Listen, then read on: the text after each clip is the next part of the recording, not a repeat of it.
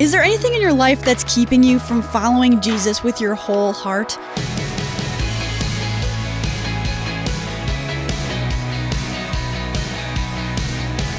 Hey there, I'm Emily Tenter, and this is Unlocked, your daily key to unlocking God's Word in your life.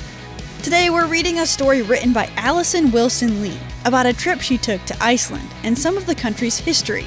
I had to look up a little word and name pronunciation for this one, so here we go. Today's devotion is called Swallowing Up Idols. I pulled the borrowed blue coat tighter around me and followed our guide. I hadn't expected the weather in Iceland to feel so cold in May.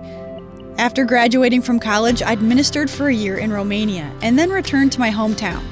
When my younger brother completed his own degree, we went on a backpacking adventure around Iceland.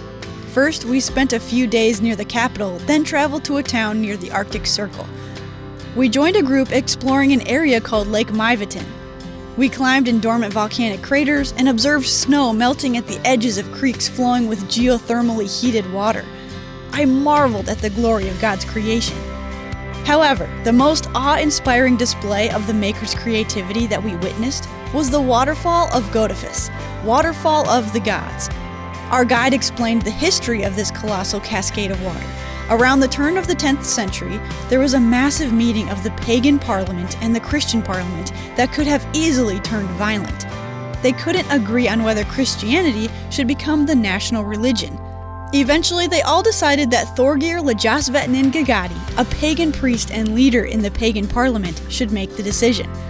After a day and night in silent contemplation, some sources say he spent this time under his fur cloak, he said that Christianity should be the national religion, but that people may practice paganism privately in their own homes as long as they didn't practice publicly. Although he himself had been a pagan priest, Thorgeir Lagasvetnin Gagadi chose Christianity. According to legend, he then expressed his own faith conversion by throwing his Norse idols into Godâ. Beginning his life in Christ, this man flung his idols where they could never be retrieved. God's power, stronger than the tremendous surge of water, takes us out of sin and brings us into life in Christ when we trust Him for forgiveness.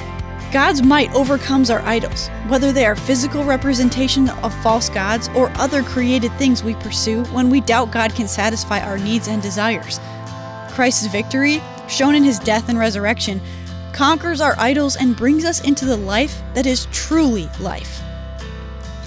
Exodus 20 verse 3 says, "You shall have no other gods before me." So let's talk about this.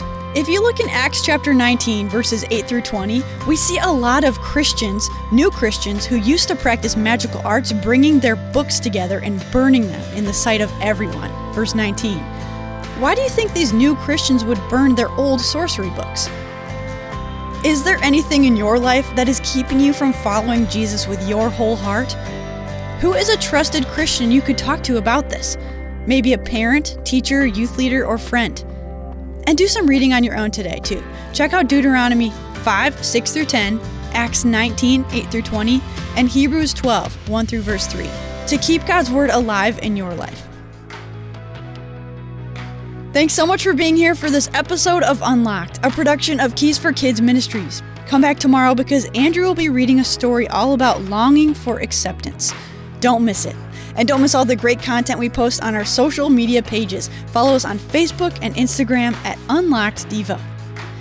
And that's it for me. Until next time, I'm Emily, encouraging you to live your life unlocked, opening the door to God in your life.